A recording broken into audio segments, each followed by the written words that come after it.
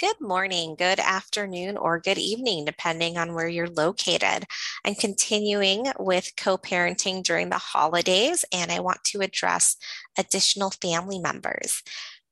I mentioned in the last episode that families come in all different shapes and sizes. And one of the things that you want to be mindful of is how you are referring to additional family members. Again, modeling what is your child seeing and how you reference those individuals, how you treat those individuals. Sometimes relationships end and you may be a little bit bitter if the other person moves on, takes on a new family, starts their own family. And it may just be that you have unresolved feelings, hurt, needs that were never addressed. Vice versa as well. Maybe you're the individual that was able to move on and expand your family. Now, how are you referring to the additional children in the family, the new step parent, or the new partner that your ex has? It's important that you take a step back and see how you're referencing that person, how you're treating that person. How do you want your child to model kindness? How do you want your child to model empathy? How do you want your child to model family values, family traditions? I talked about in my previous episode honoring if certain days and times have more meaning to the other family than to yours, and being open to accommodating for that.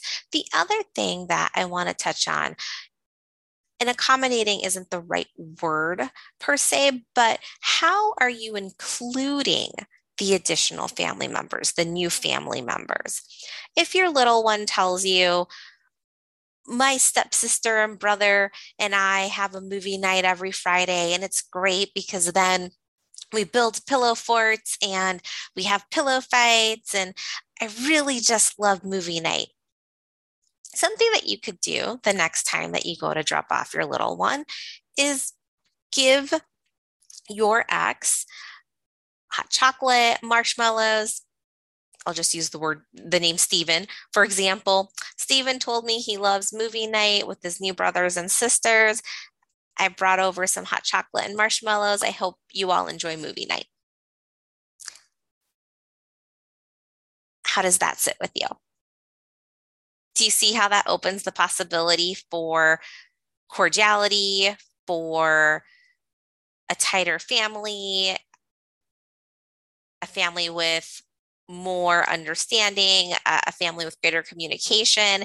And they may not say thank you right away. They may actually be taken aback by the gesture.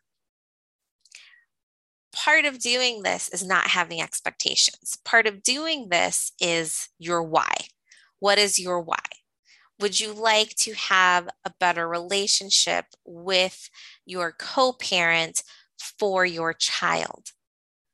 Think about that. Always consider, what is your why? Why are you doing this? How will it improve the life for your child? How will it improve your relationship with your ex so that you can have open communication, so that you can have a friendly family environment for your child? That was an example of a very small gesture. I invite you to think of your own. What is a gesture that you could say or do this holiday season that'll help improve communication with your co-parent? We'll have more on the next session. Have a great day, everyone. Goodbye.